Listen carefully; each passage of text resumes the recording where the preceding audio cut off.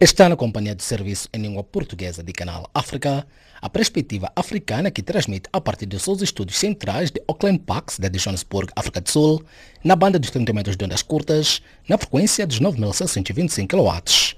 Pode nos acompanhar também através do www.channelafrica.co.za, via satélite e pelo canal de rádio da DSTV 802. Os destaques das notícias a esta hora. Exército e manifestantes retomam diálogo no Sudão. Na Venezuela, 3 milhões de pessoas deixaram o país desde 2015. Segundo a Amnistia Internacional, a política do Bolsonaro tem medidas contra os direitos humanos. Milton Malulek já a seguir com o desenvolvimento destas e demais notícias. A vossa especial atenção.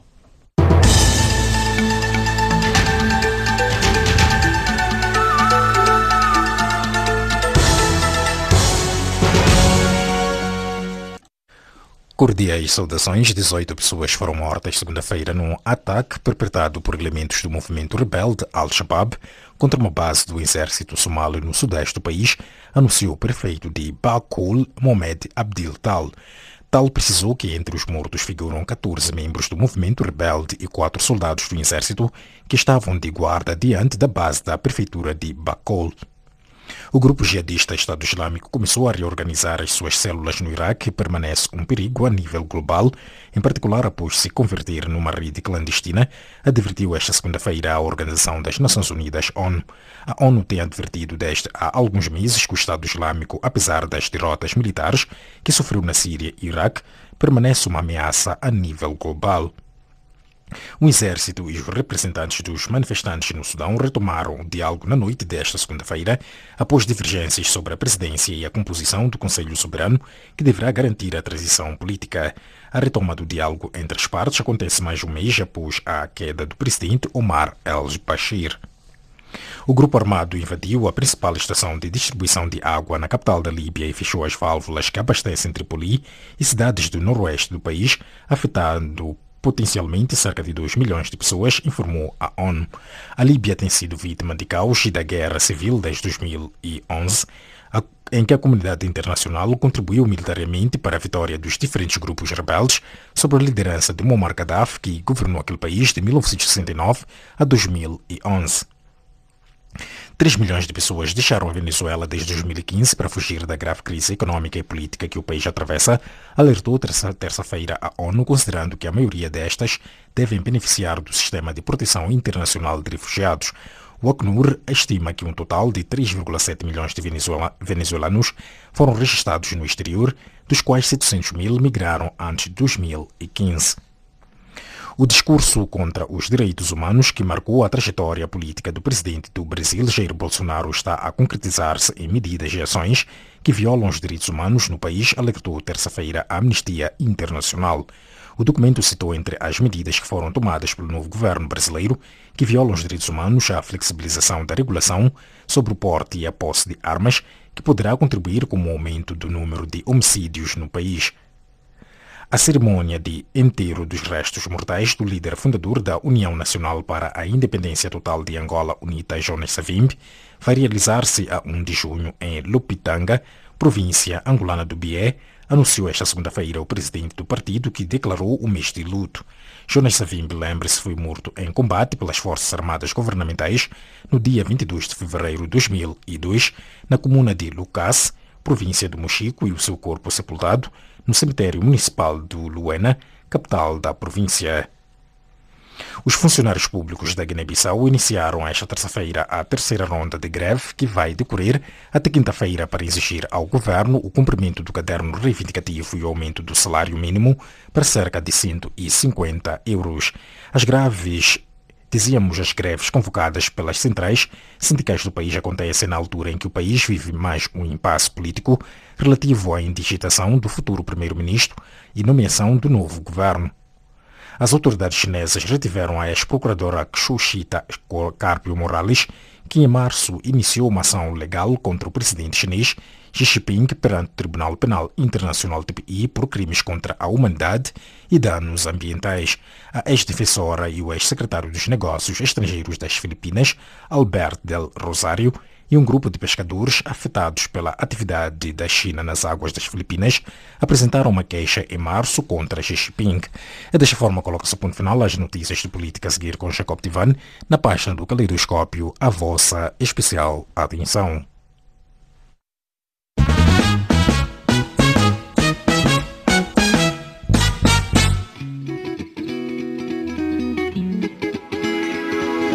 Caleidoscópio africano.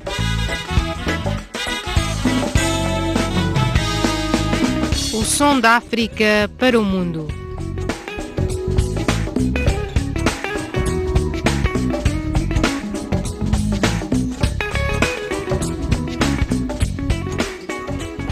Caleidoscópio africano.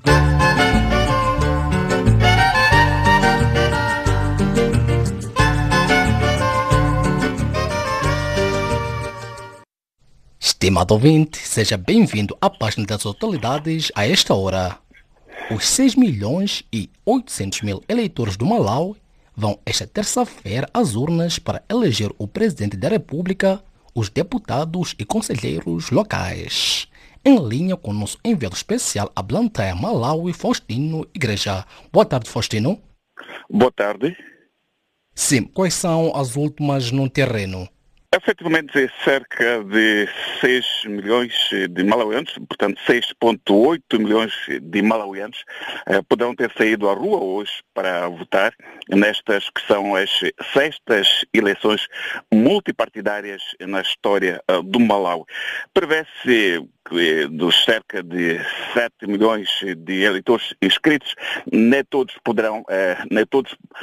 vão participar neste pleito eleitoral, uma vez que as abstenções têm sido a norma daqui de casa, daqui de Malawi, tal como noutros países africanos, mas às primeiras horas de hoje, a afluência às urnas era substancialmente elevada, dado o nível das pessoas que se encontravam nas filas. As informações que o Canal África tem a partir dos 28 distritos do Malawi indicam que os eleitores aceitaram o apelo da Comissão Nacional de Eleições do Malawi para participar neste escrutínio para a eleição do Presidente da República do Malawi, de 193 deputados ao Parlamento malauiano e também dos conselheiros para os governos locais. Importa neste momento que já faltam cerca apenas de 2 horas para terminar este processo de votação, que os malauianos ainda estão nas filas para votar. É importante realçar aqui que, tal como tem acontecido em edições anteriores relativos à votação, que há sempre pessoas que deixam tudo para a última hora. Então, há pessoas que neste momento ainda estão a votar. E também o outro elemento importante é que o governo do Malawi não decretou feriado nacional ou tolerância de ponto para todo o dia, de modo que os negócios daqui no Malawi, a atividade comercial, a atividade laboral está a funcionar e as pessoas os trabalhadores neste caso foram sendo autorizados pela entidade patronal para poder participar no processo de votação. Sim, sabemos nós que o presidente cessante, o senhor Peter Mutharika, de 78 anos, tem como principais adversários o Saulo Chilima e a Tupele Muluzi. Poderá dizer aos ouvintes do Canal África quem são esses? Bom, o Peter Mutharika, como sabe, é o atual presidente do Malawi, tem 78 anos. Ele está neste momento a concorrer para o seu segundo e último mandato. Peter Mutharika tem nestes 5 anos alguns elementos desfavoráveis para a sua reeleição, apesar de que tudo aponta que ele poderá ser reeleito nestas eleições. Há alguns problemas que aconteceram sob a administração de Peter Mutharika, nomeadamente relativos à corrupção. Isso deixou mal o governo de Peter Mutharika. Há também outro candidato dos 3 que referiu, portanto, referiu-se ao Saulo Chilima e ao Tupele Muluzi. Mas vale a pena aqui pegar o outro candidato também potencial, o Lázaro Chakwera, do MCP, Malawi Congress Party. É um candidato a ter em conta nestas eleições. O Lázaro Chakwera é um religioso, é um homem ligado à igreja, ele teve que temporariamente abandonar a igreja para se ligar à política e neste momento ele é um dos candidatos potenciais, tendo em conta a história do Malawi Congress Party nesta República do Malawi. É um partido histórico que já vem ou que governou o Malawi durante todo o período de ditadura de Kamuzu Banda, neste caso particular, desde 1964 até 1994, cerca de 30 anos. É um partido com algum peso na política malauiana e Lázaro Chakwera é visto como potencial candidato. Outro candidato, o Saulo Chilima, é vice-presidente do Malawi, mas há cerca de 2 anos rompeu as suas relações com o presidente Peter Mutharika e formou o seu partido, o Movimento Unido para a Transformação. É este partido com o qual ele concorre através deste partido para as eleições presidenciais. Mas Saulo Lima é um gestor, ele já esteve em várias empresas, mas politicamente parece que é tido como um indivíduo sem um grande peso político na história do Malawi. Aliás, a tomar em conta que ele sempre foi um gestor de empresas, politicamente ele não está ainda preparado para assumir os destinos do Malawi. Atupelo Muluzi é filho do antigo presidente do Malawi, Bakil Muluzi, o primeiro presidente do Malawi multipartidário. Portanto, Atupelo Muluzi concorre nestas eleições à sombra do pai, mas já está muito fragilizado, uma vez que o seu partido, a Frente Democrática Unida, não tem expressão neste momento no Malawi. E quando é que os resultados finais destas eleições serão anunciados? Bom, pelas informações que foram divulgadas pela Comissão Eleitoral do Malawi, prevê-se que os resultados sejam divulgados dentro de uma semana. Aliás, este calendário é um calendário, do ponto de vista eleitoral e divulgação de resultados, este é um calendário comum já nos nossos países, nos países africanos. Sempre há problemas, as eleições, quando se realizam, passam às vezes 5, 6, 7 dias até que os resultados sejam divulgados. Mas, no caso particular do Malawi, a presidente da Comissão Eleitoral do Malawi prometeu que dentro de 8 dias os resultados destas eleições de terça-feira já estarão disponíveis. Mas os observadores e também os membros dos partidos políticos, dos principais concorrentes, neste caso, os protagonistas como Peter Mutharika, Lázaro Chakwera, Saulo Lima, os seus adeptos, os seus apoiantes, acreditam que dentro de 48 horas estarão disponíveis alguns resultados parciais ou preliminares destas eleições de terça-feira. E por último, poderá dizer aos nossos ouvintes quais serão os maiores desafios para quem for anunciado vencedor deste pleito? Os maiores desafios, como se sabe, eu penso que os ouvintes do Canal África que têm acompanhado reportagens ou despachos a partir daqui de Blantyre, aqui no Malawi, os grandes desafios que o próximo vencedor destas eleições presidenciais, ou também gerais, porque também serão eleitos 193 deputados para a Assembleia da República ou para o Parlamento, os grandes desafios do Malawi têm a ver fundamentalmente com a pobreza. Os níveis de pobreza no Malawi são extremamente altos, este é considerado um dos países mais pobres do mundo. Os níveis de crescimento económico neste momento rondam os 3 ou 4%, portanto, são níveis de crescimento extremamente altos. Aliado a isto, há uma outra questão que já referi, ou temos vindo sempre a referir aqui no Canal África: a corrupção domina o Estado no Malawi. A corrupção, neste momento, todos os que vivem no Malawi dizem assim, ou nós que vivemos aqui no Malawi dizemos assim: a corrupção no Malawi está institucionalizada. Significa que um dos grandes desafios do próximo governo do Malawi combater a pobreza, combater a corrupção, combater as desigualdades sociais e permitir com que a população, o povo do Malawi, tenha melhores oportunidades de vida. E também tentar convencer os parceiros internacionais para retomar o apoio direto ao orçamento do Malawi. Neste momento, o Malawi não tem apoio direto ao seu orçamento por parte de doadores internacionais devido à corrupção, suspender o apoio ao orçamento direto do Malawi. Portanto, são os grandes desafios para o próximo governo do Malawi. Esse é o Faxino Igreja, nosso enviado especial que está a acompanhar estas sextas eleições a partir de Blantyre, Malawi. Faustino, muito grato e até breve. Muito obrigado. Estamos aqui no terreno a continuar a cobertura das eleições malauianas.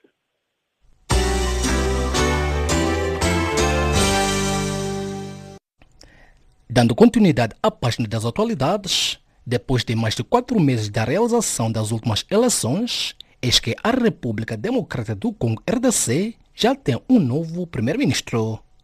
Trata-se de Sylvestre Ilunga Ilukamba. Foi oficialmente nomeado nesta segunda-feira pelo presidente Félix Tshisekedi para dirigir o próximo governo. Por sua vez, Gustavo Mavi, jornalista e comentarista político moçambicano, elaborou. Ela nomeou um definitivo, um efetivo, no lugar do interino. Faz sentido. E se era interino, significa que era só por algum tempo. É verdade que ele podia ter confirmado o mesmo interino para ser efetivo, mas nesse caso optou por um outro. Provavelmente há razões que só ele que sabe porque que não manteve o interino como efetivo e nomeou outro. Mas geralmente os interinos nunca passam a efetivo, terminam no interino. Então eu acho que foi uma medida que está dentro da lógica desse tipo de procedimentos administrativos. Acha que este novo primeiro-ministro possui todos os elementos para assumir este cargo num momento crucial da história do país? Só ele que pode saber. Eu, infelizmente, mal conheço a pessoa, não sei quais são as suas competências, se é na base da competência que ele escolheu a ele, de outros valores como a integridade, honestidade, não sei, mas pode ser porque é uma pessoa da confiança dele, e só pode ser. Estranho é que não pode ser. Então eu penso que ele nomeou porque há razões que ele sabe quais são, e nós outros só poderemos ver com o tempo o que ele vale, o que ele não vale. Esta nomeação só aconteceu depois que o Kabila e este Félix Tshisekedi chegaram a um acordo por causa da coligação que existe entre os dois partidos. Doutor, como é que analisa a coligação dos partidos entre o presidente deste Kabila e Tshisekedi?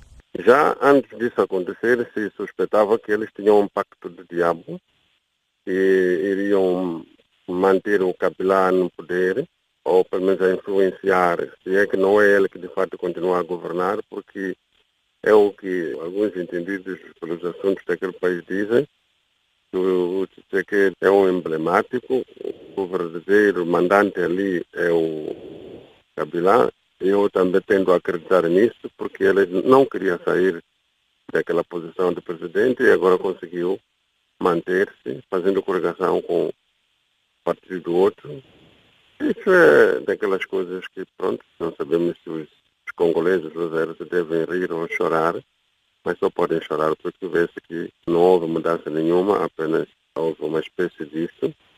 O regime vai continuar a ser o mesmo e estão coligados. Não há como ele pode tomar medidas que prejudiquem o Kabila, porque estão num casamento, digamos assim, diabólico, posso falar assim. Então eu penso que não há nada de novo. A única coisa que é nova é que, pronto, há duas pessoas agora que antes pareciam adversárias, mas que o tempo está a provar que não eram, ou que pelo menos os interesses fazem com que eles se juntem e estejam em harmonia. Porque lá está, não é? Onde há interesses, há uma relação aparentemente amistosa. Portanto, é o que estamos a ver. Eles estão unidos por causa dos seus interesses que se vão concretizar para um e o outro e a vida deles continua. A dos zairotas aqui me parece que continuará estagnada, não? Quais são os desafios para o novo primeiro-ministro? Seriam os mesmos que qualquer primeiro-ministro tem, governar o país, mas nem sei se essa é a preocupação dele. Pode ser outra preocupação, que é estar naquele lugar, fazer a vida dele, sair dali rico, como é comum em muitos países, especialmente aqui em África, onde as instituições ainda não são muito fortes para controlar seja o que for. Quem manda é quem ordena, e ali no Congo as coisas têm sido assim. O presidente Félix Tshisekedi recentemente anunciou um projeto de reconciliação nacional. Doutor, como é que analisa este projeto? É mesmo dentro desse espírito, porque depois de tudo que foi feito, que aconteceu, guerras, não guerras, houve matanças entre uns e outros. Então, essa reconciliação visa tentar selar esse problema e congelá-lo no mínimo, porque foram tantas coisas horríveis que aconteceram nos últimos anos, antes e principalmente depois da governação do Kabila, para não falarmos do tempo do Mobutu.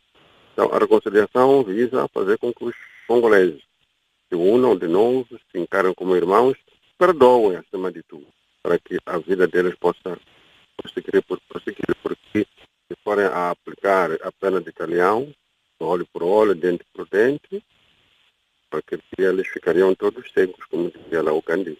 Portanto, acho que é bom que isso aconteça, mas não sei se vai ser tão fácil, porque há o sentimento de que quem está a mandar fazer essa reconciliação é a mesma pessoa que cometeu os crimes que foi cometendo, a violação dos direitos humanos. Então, é o pecador que impõe essa reconciliação. Penso que pode não ser muito bem assim. Tem que ser uma pessoa neutra, que não tenha nada a ver com o que aconteceu no passado, que está a fazer isso. As pessoas haviam de entender que, bem, ela está a dizer que os crimes foram cometidos, não vamos ressuscitar os mortos, os que perderam os seus órgãos não vão recuperar os seus órgãos, mas vamos, a partir daqui, levar uma vida diferente, uma vida boa, em que todos vivem em harmonia e em que continua a acontecer, a ocorrer morte. Portanto, penso que é uma reconciliação que vai ser difícil. Não é o que aconteceu na África do Sul no tempo de Mandela, em que ele proclamou a reconciliação porque não tinha sido ele a cometer os crimes que tinham sido cometidos, tinha sido o apartheid. Agora, ali, a pessoa que cometeu esses crimes está no poder, continua no poder. Portanto, é um bocado difícil. Acha que o presidente Kabila controla as instituições estratégicas do governo? Eu assumo que sim. Aliás, é o que se diz.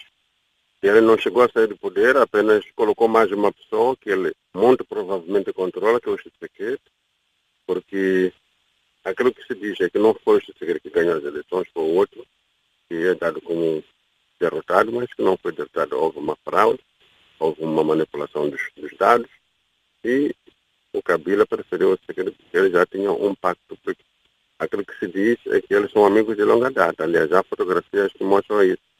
Foram amigos no centro do exército, quando estiveram juntos lá, ainda muito jovens. Circularam essas imagens e todo mundo viu que eles se conhecem há muito tempo, para não dizer que são amigos de longa data. A fica para trás, Gustavo Mavi, jornalista e comentarista político moçambicano, falando ao Canal África.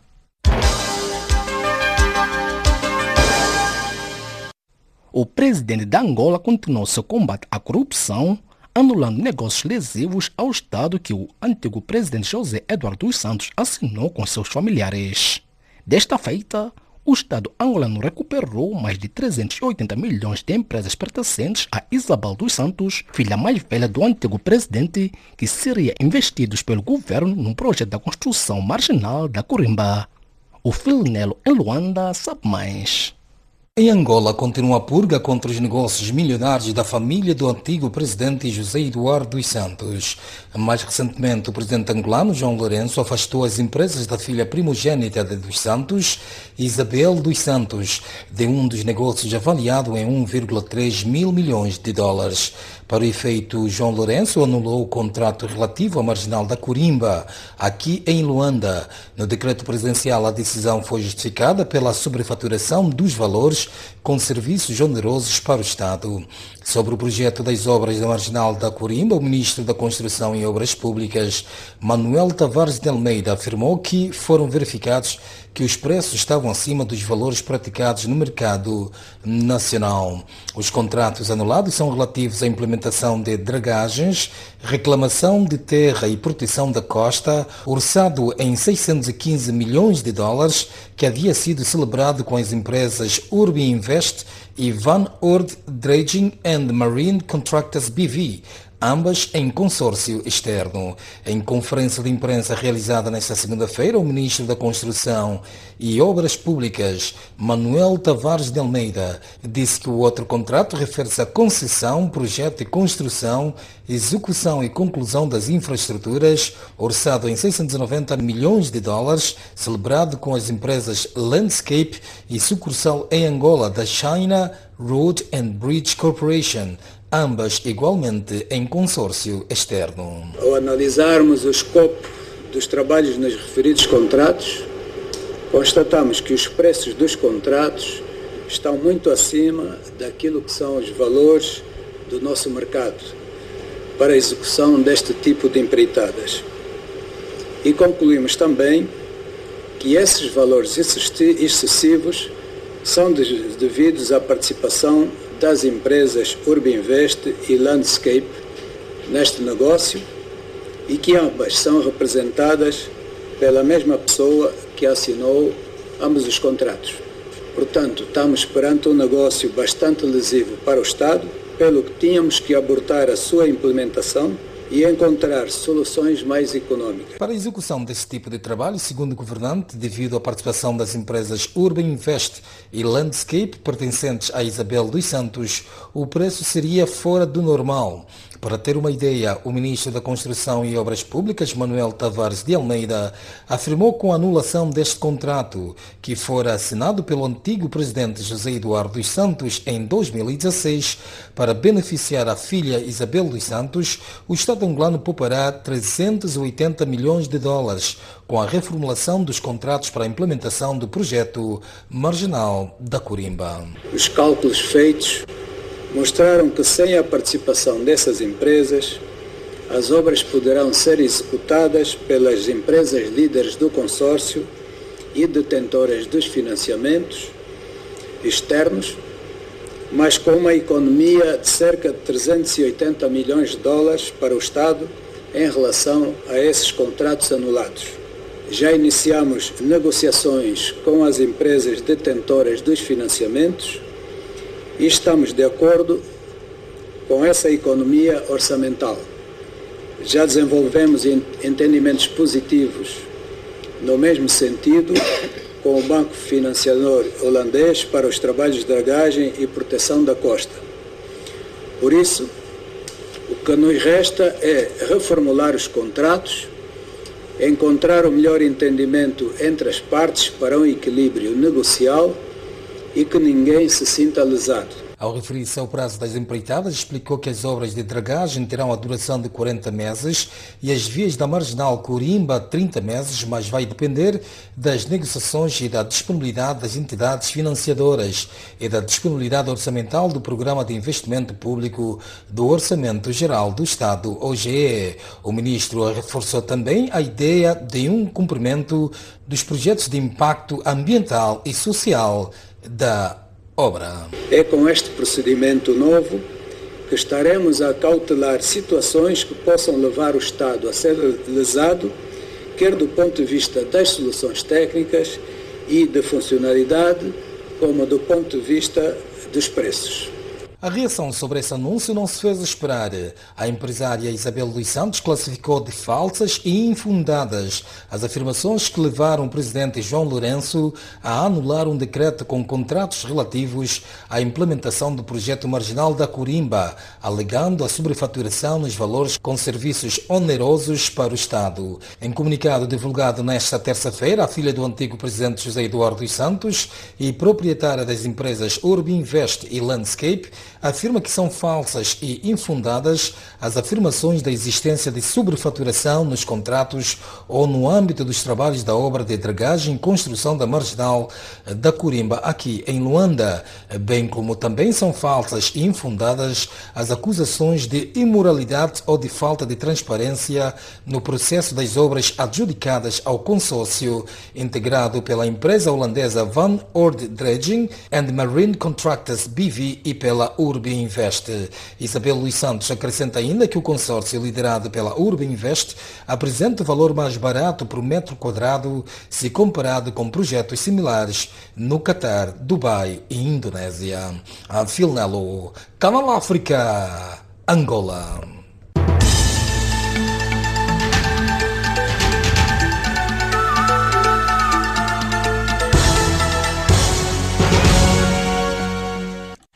Saudações, 18 pessoas foram mortas segunda-feira no ataque perpetrado por elementos do movimento rebelde Al-Shabaab contra uma base do exército somali no sudeste do país, anunciou o prefeito de Bakool, Mohamed Abdil Tal. O grupo jihadista Estado Islâmico começou a reorganizar as suas células no Iraque e permanece um perigo a nível global, em particular após se converter numa rede clandestina, advertiu esta segunda-feira a Organização das Nações Unidas, ONU. O exército e os representantes dos manifestantes no Sudão retomaram o diálogo na noite de segunda-feira após divergências sobre a presidência e a composição do Conselho Soberano que deverá garantir a transição política. A retoma do diálogo entre as partes acontece mais de um mês após a queda do presidente Omar el-Bashir. Um grupo armado invadiu a principal estação de distribuição de água na capital da Líbia e fechou as válvulas que abastecem Tripoli e cidades do noroeste do país, afetando potencialmente cerca de 2 milhões de pessoas, informa a ONU. 3 milhões de pessoas deixaram a Venezuela desde 2015 para fugir da grave crise econômica e política que o país atravessa, alertou terça-feira a ONU, considerando que a maioria destas devem beneficiar do sistema de proteção internacional de refugiados.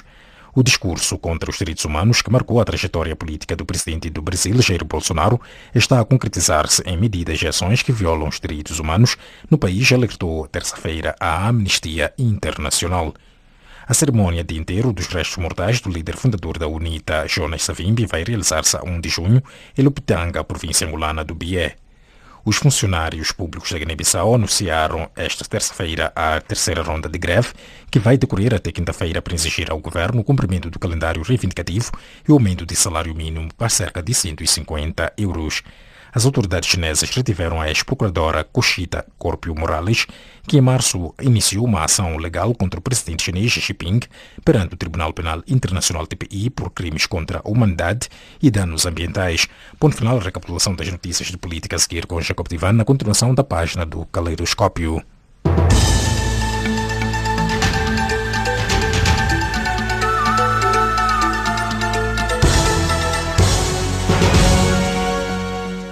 A ficar para trás, Milton Malulek no resumo das notícias de política, agora sim dando continuidade à página das atualidades. A cerimônia de enterro dos restos mortais do líder fundador da UNITA, Jonas Savimbi, vai realizar-se a 1º de junho em Lopitanga, província angolana do Bié, anunciou esta segunda-feira o presidente do partido, que declarou um mês de luto. Por sua vez, o acadêmico e comentarista político angolano Olívio Columbo elaborou. Isso reveste um grande significado, porque é um marco importante no processo de reconciliação nacional, que era dado um funeral digno a Jonas Savimbi, que foi o líder histórico, político de Angola e de África e também do mundo. Porque nós somos africanos e sabemos que os africanos choram e enterram os seus mortos. E desde a morte de Savimbi em combate não se realizou o funeral. 10 anos depois, era preciso manter um outro presidente com uma outra forma de ver e fazer as coisas e que o Estado angolano criou as condições para que se realizasse então, ou para que se realize melhor, esse tão esperado funeral condigno que se dará à família e aos seguidores da UNITA e também aos angolanos interessados, claro, do Savimbi angolano, defender uma causa grande, um bom número de angolanos se revia e é normal que essas pessoas se sintam atraídas e emocionadas com esse ato. Portanto, reveste de capital importância para a família, por um lado, que vai enterrar o seu ente querido, para o partido, que politicamente estava ligado com Jonas Savimbi, e para os angolanos também, porque é um cidadão nacional e nacionalista, e podemos considerar como também um pan-africanista.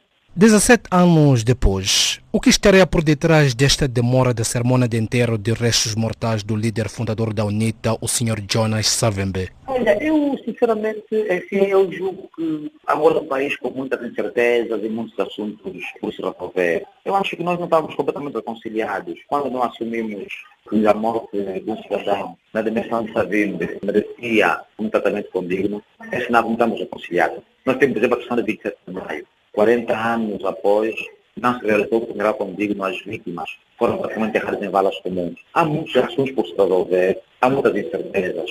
E isto não se reconcilia, antes de contarmos a frase. Julgo que houve, por primeiro, excesso de zelo, resquício de vingança, porque o próprio ordenado também é dividido desse ponto de vista. Há pessoas mais flexíveis e há os mais duros conservadores que não abrem mão a determinadas situações. E deve ter sido por isso que há uma das alas, julgo, do MPLA, conservadora e que não se revia em que toda a vida fazia, deve ter atrasado esse processo. Mas sabe que a história é feita assim. Às vezes precisamos de outros homens com outras interpretações para avançar em processos mais efetivos, como a reconciliação e ou ao apaziguar de ânimos. Que leitura faz em torno do papel do atual governo do dia liderado por João Lourenço para que a cerimônia realize-se no próximo dia 1 de junho em Lopitanga? Eu acho que as condições estão criadas. O executivo, João Lourenço, criou as condições. Julgo que as condições são materiais e financeiras. Por exemplo, a transladação dos restos mortais, os exames dos restos mortais exumados foram feitos em 3 laboratórios diferentes. A UNITA exigiu isso, é legítimo, por causa da fiabilidade dos resultados. A UNITA antes fez, assim, um apelo a cidadãos interessados em depositar um valor maximado de compra que visa, naturalmente, a realização desse mesmo funeral. Pode-se dizer que as fúnebres, e é um valor considerável que foi arrecadado, são 80 milhões de kwanza, julgo, e o próprio Estado disponibilizou valores que vão servir para, enfim, avançar para o processo das exércitos. Portanto, eu julgo que as condições são criadas. Agora, vamos esperar que no dia 1, um mês de hoje, começa um processo de luto para a UNITA de 30 dias. Isso vai até as fases que vão compreender, portanto, o interno, né, que vai ser, realmente, o depositário desses restos mortais na sua terra natal, que vai ser dia 1 de junho, e dali tem uma série de atividades que vão, portanto, acontecer. A verdade é que mais de 100 garantiram presença, porque é um sinal de demonstração de dedicação da figura e de seus feitos. Respeitando este que é o período de luto, no teu ver, quais são os maiores desafios que assolam este que é o maior partido da oposição em Angola, a UNITA? Os desafios da UNITA são perguntar até quando a UNITA será a segunda maior força política. A UNITA está, desde 92, a data da primeira eleição eleitoral em Angola, eleições gerais, a tentar se poder. Costa Rica não conseguiu, 3 vezes com Samacuca, são 3 derrotas consecutivas de Samacuca, não conseguiu. Portanto, o grande desafio é fazer o projeto de poder. E o bom candidato é aquele que consegue fazer, tornar um projeto político em poder. E, infelizmente, 3 vezes consecutivas Samacuca não conseguiu. Está em crise de liderança, em crise geracional, menos que os partidos podem conseguir fazer uma transição interna interessante. Samacuca conseguiu fazer com muita resistência a pressão propagandística da máquina do MPLA, que tudo e mais alguma coisa de errado que acontecesse em Angola, o que aconteceu em Angola, no pós-guerra, era culpa da UNITA. Conseguiu criar uma elite jovem, conseguiu presentar a sua imagem e ser a força política em Angola. As eleições em Angola são sempre fraudulentas, eu falo isso sem nenhum problema, porque ganhar eleições que propõem elementos são indispensáveis. Portanto, o grande desafio da UNITA é quando é que será poder, com quem será poder, como será poder. Onde tem problemas internos, o Partido Conservador mantém sobre sua estrutura primária, não consegue quase mudar. Sr. Quilombo, quer com isso dizer que chegou o momento de Sr. Isaías Samacuva abandonar a liderança da UNITA? Absolutamente, absolutamente. Os políticos devem saber o tempo de entrada e de saída. Parece que Samacuva não percebeu isso. Mas também não depende só dele, depende também de uma estrutura interna. Mas se ele disser que já não está em condição de continuar, claro que ele pode abandonar e avançar para a vida privada. Poderia dizer aos ouvintes de Canal África qual é o maior legado do líder histórico angolano Jonas Savimbi? Foi interlutado para a implementação da democracia. Em Angola, apesar embora fomos empurrados para a democracia, foi imposta, mas os tempos em que se avançou para as eleições em Angola eram os tempos, digamos que oportunos, porque o mundo estava, portanto, virado para mim, porque houve a queda do muro de Berlim em 89, houve a desintegração da URSS em 90, perde o socialismo, ganha o capitalismo, a realização periódica de eleições foi percebida como democracia, avançando para esse processo. Esse foi um dos maiores legados do Dr. Savimbi. Claro, as suas lutas foram internas, a UNITA é um projeto político muito sério, com dimensão internacional, a democracia por um lado, que é uma grande conquista da humanidade, enfim, e essa Angola plural, o facto das pessoas hoje poderem pertencer a várias políticas que não são só o MPLA, é um grande quadro do Dr. Savimbi. Por incrível que pareça, o Dr. Savimbi é um homem ressuscitado do ponto de vista da história. Análise de Olívio Quilombo, acadêmico e analista político angolano, debruçando-vos a partir da capital, Luanda.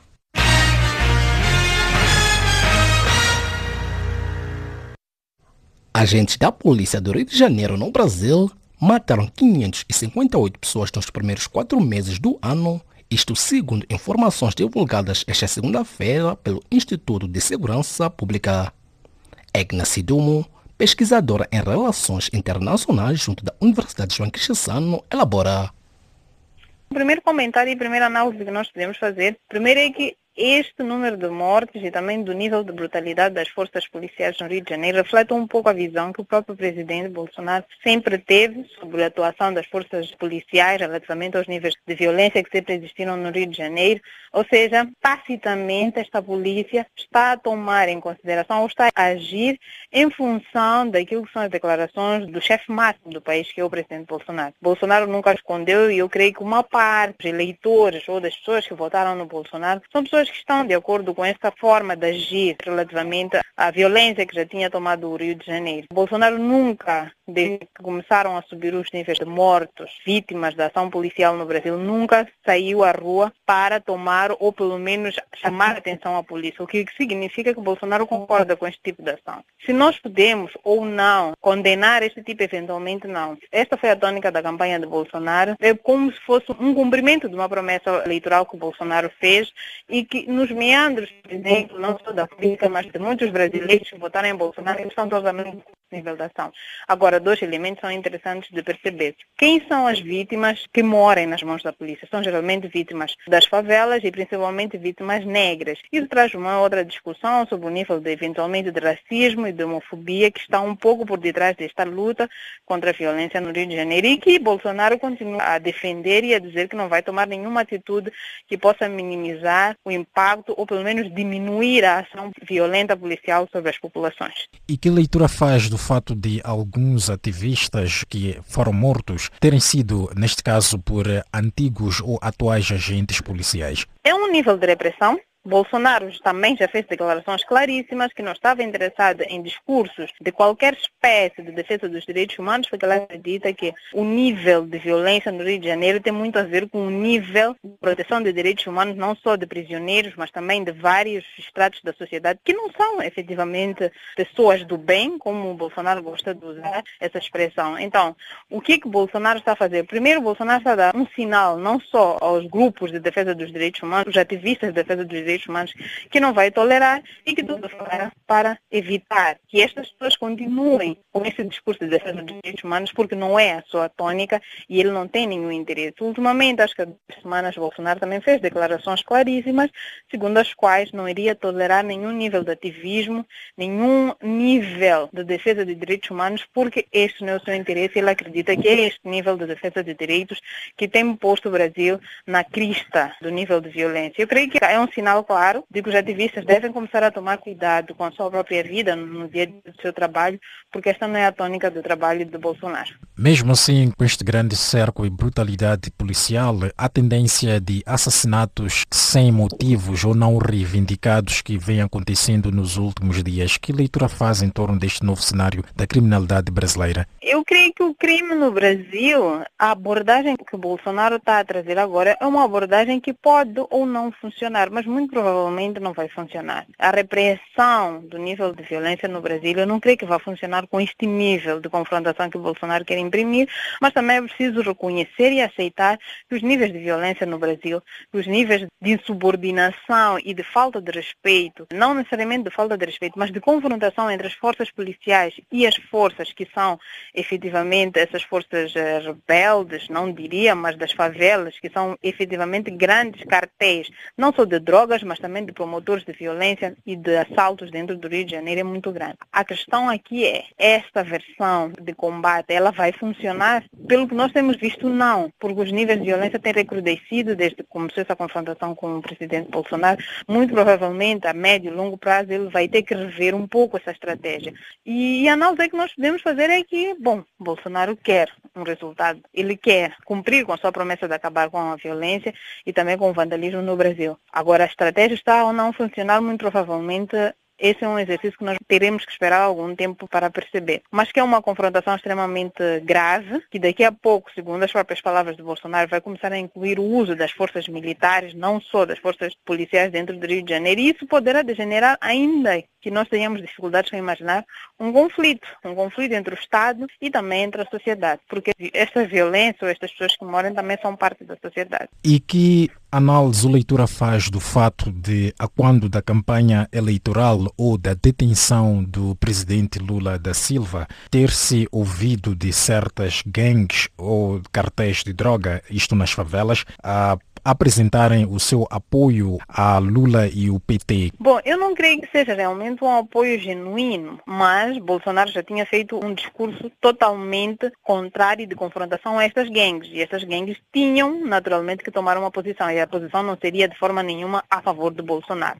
Poderia ter sido a favor de Lula, como foi, mas também poderia ter sido em nome de qualquer outro candidato que não fosse Bolsonaro.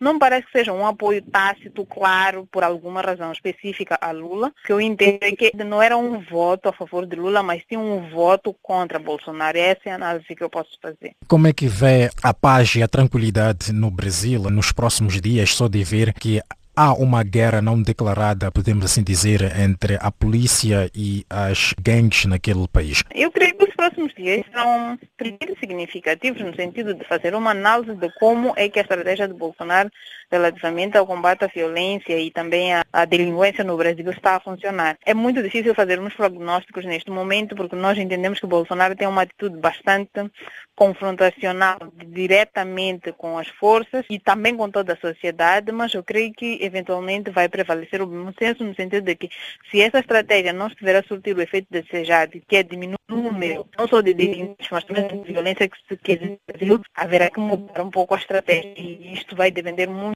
Há um nível de confrontação extremamente alto no Brasil, neste momento, com um presidente que tem uma visão totalmente contrária da maior parte da sociedade e que esta visão, que também é suportada, e nós já tínhamos conversado disso, sobre como a sociedade brasileira está polarizada, que é por um lado suportada por um segmento da sociedade e totalmente discutida por outros segmentos. Eu creio que aqui vai ter que prevalecer o bom senso no sentido de que Bolsonaro não é só presidente das pessoas que concordam com a luta contra a violência desta forma, mas também deve, se calhar, moderar na forma como age. O resultado e análise desta estratégia é que vai ditar como é que Bolsonaro vai se comportar nos próximos tempos.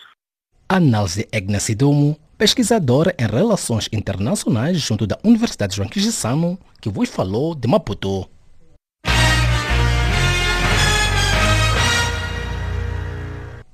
Cabo Verde e Timor-Leste preparam um fórum de inspetores da segurança alimentar e atividades econômicas da CPLP. Nélio dos Santos sabe mais. Timor-Leste quer ter um laboratório que lhe permita precaver-se dos riscos inerentes às atividades económicas e melhorar a segurança alimentar dos consumidores. Para tal, precisa de formar técnicos para integrar a AIFAESA, a Autoridade de Inspeção e Fiscalização das Atividades Económicas e de Segurança Alimentar Timor-Leste, entidade que tem apenas 2 anos de existência. Abílio Oliveira Sereno, coordenador da AIFAESA, enfatiza que a Autoridade de Inspeção de Timor-Leste conta com a colaboração da homóloga cabo-verdiana, IGAI, Inspeção Geral das Atividades Económicas. Através de um protocolo de cooperação, principalmente na área da formação. Nós temos, neste momento, 62 funcionários. A partir de junho vão entrar mais 60 funcionários. Não vale a pena ter muitos funcionários se as suas capacidades ainda não estão para além daquilo que eles devem fazer. Por isso, nós queremos aproveitar a rica experiência da IGAI. Depois, a data da assinatura pode ser aqui ou podemos aproveitar quando nos encontrarmos em Macau, porque o encontro em Macau só em julho.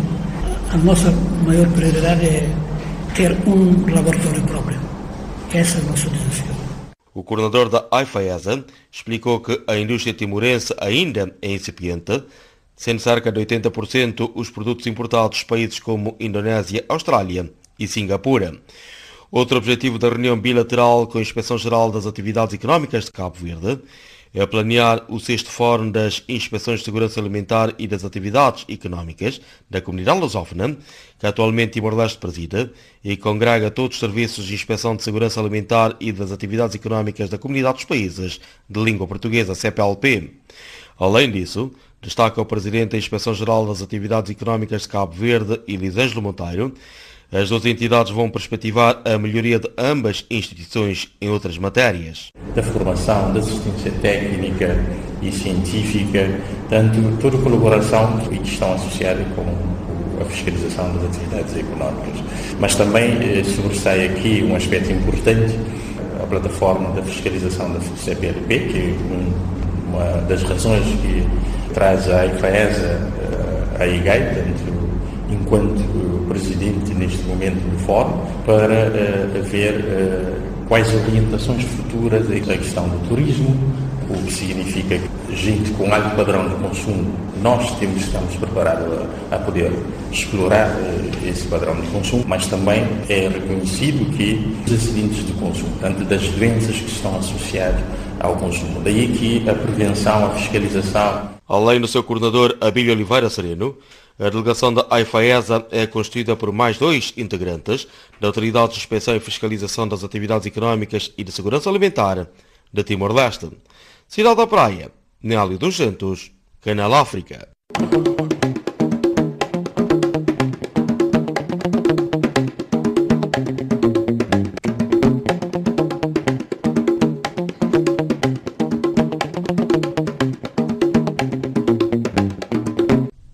Calorosas saudações e bem-vindos à página de cultura do Serviço em Língua Portuguesa de Canal África. Assinala-se esta terça-feira, 21 de maio, o Dia Mundial da Diversidade Cultural para o Diálogo e o Desenvolvimento, que este ano se assinala sob o signo das línguas indígenas. A data que visa cultivar a compreensão da riqueza e importância da diversidade cultural, assim como incentivar o respeito pelo outro, conhecer melhor as diferenças entre os povos, permitindo maior compreensão das transformações, é, segundo a diretora-geral da Unesco, Ausley, uma oportunidade de cimentar uma maior união entre os povos. A Associação Literária e Cultural da Angola, no Uambo, promove desde segunda-feira a primeira edição da Feira do Livro e do Artesanato, isto no âmbito das comemorações do Dia de África, que se assinala no próximo dia 25. Um evento que termina no dia 31 deste mês visa incentivar o gosto pela leitura, assim como a produção de objetos que refletem a africanidade, isto num quadro da conservação da entidade africana. O documentário Hora de Bai, da realizadora e produtora cabo-verdiana Samira Vera Cruz, inaugura o ciclo de cinema que acontece durante a Semana de África, que decorre de 21 a 28 do mês em curso em Macau. Organizada pelas associações dos países africanos de língua portuguesa em Macau, a Semana de África, segundo a presidente da direção da Associação Amizade Macau-Cabo Verde, visa dar a conhecer e divulgar a cultura dos países africanos através da música, gastronomia e cinema. A exposição Restos Reitados a Talhos Poéticos da artista angolana Isabel Ferreira, inserida nas comemorações do 25 de maio, Dia de África, foi inaugurada em Lisboa, Portugal.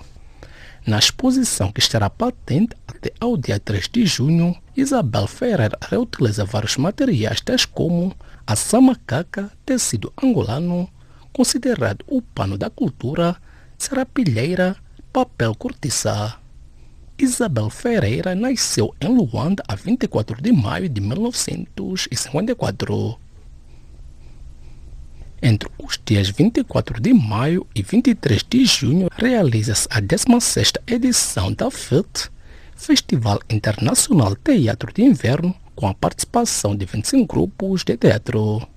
Um evento organizado pela Associação Cultural Girassol vai acontecer em todas as sextas, sábados e domingos no Cine Teatro Gil Vicente, Centro Cultural Brasil Moçambique, Teatro Avenida e Centro do Teatro do Oprimido. O 6º Fórum Internacional do Patrimônio Arquitetônico Portugal-Brasil, junta no Mosteiro da Batalha especialistas nacionais e brasileiros do setor, numa discussão cujo tema é a preservação da multiculturalidade num patrimônio cultural. Um evento que se realiza alternadamente em Portugal e no Brasil tem como objetivo a promoção de debate entre entidades responsáveis pelo patrimônio, juntando sociedade civil, comunidade científica e técnica numa reflexão sobre temas da atualidade. O grupo musical Voz de Adavich, formado há cerca de 12 anos por deficientes visuais assistidos pela Associação de Deficientes Visuais de Cabo Verde, ADVITCH, fará na próxima sexta-feira o lançamento do seu primeiro CD, intitulado Vida de um Cego. O CD conta com 10 faixas e com músicas de autoria do grupo, que é formado por 8 portadores de deficiência visual que cantam e tocam violão, cavaquinho, bateria e outros instrumentos. Ponto final à página de cultura do Serviço em Língua Portuguesa de Canal África.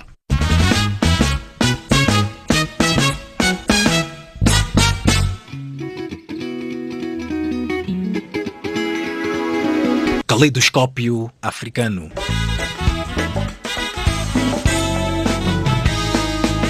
O som da África para o mundo.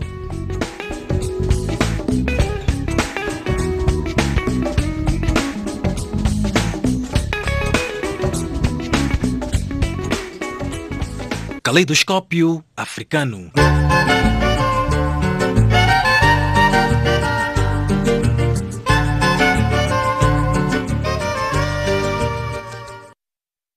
Estimado ouvinte, chegamos assim ao fim desta edição.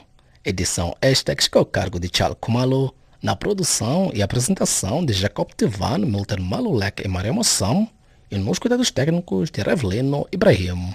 Em nome desta vasta equipe, os nossos agradecimentos, um novo encontro foi marcado para breve. Boa noite e um bom descanso.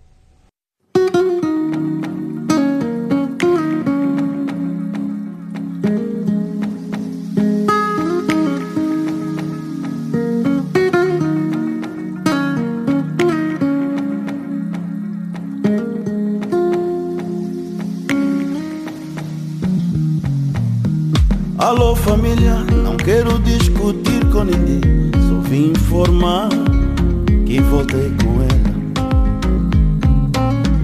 Alô amigos, não quero discutir com ninguém, só vim informar que voltei com ela. A vida é minha, o corpo é meu, o coração que está a sofrer também é meu. A vida é minha, mamãe, o corpo é meu, o coração que está a sofrer também é meu. Todo mundo me dizia que ela não merecia, mas ninguém via que aos poucos eu morria. Eu até bem que podia ficar sem ela 1 ou 2 dias, mas como fazer, como enganar meu coração, mamãe? Eu amo,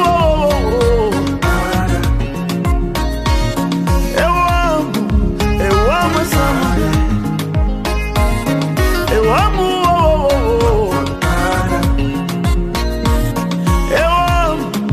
eu amo essa mulher. Alô família, não quero discutir com ninguém, só vim informar que voltei com ela. Alô amigos, não quero discutir com ninguém, só vim informar que voltei com ela. Eu sei o que ela fez, não tem perdão. Ela amarrou forte o meu coração. Eu sei que foram vocês que me ajudaram nos momentos difíceis. Vocês me salvaram da angústia. Eu sei, eu prometi nunca mais voltar pra ela, mas eu não posso mentir mais, família. E ela é a mulher da minha vida. E ela é a mulher da minha vida. Eu amo,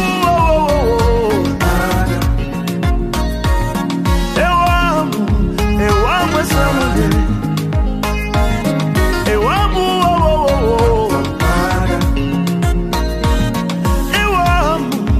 eu amo essa mulher. Vou fazer como, vou fazer como, vou fazer como. Se eu amo essa mulher, mamãe, vou fazer como, vou fazer como, vou fazer como. Se eu amo essa mulher,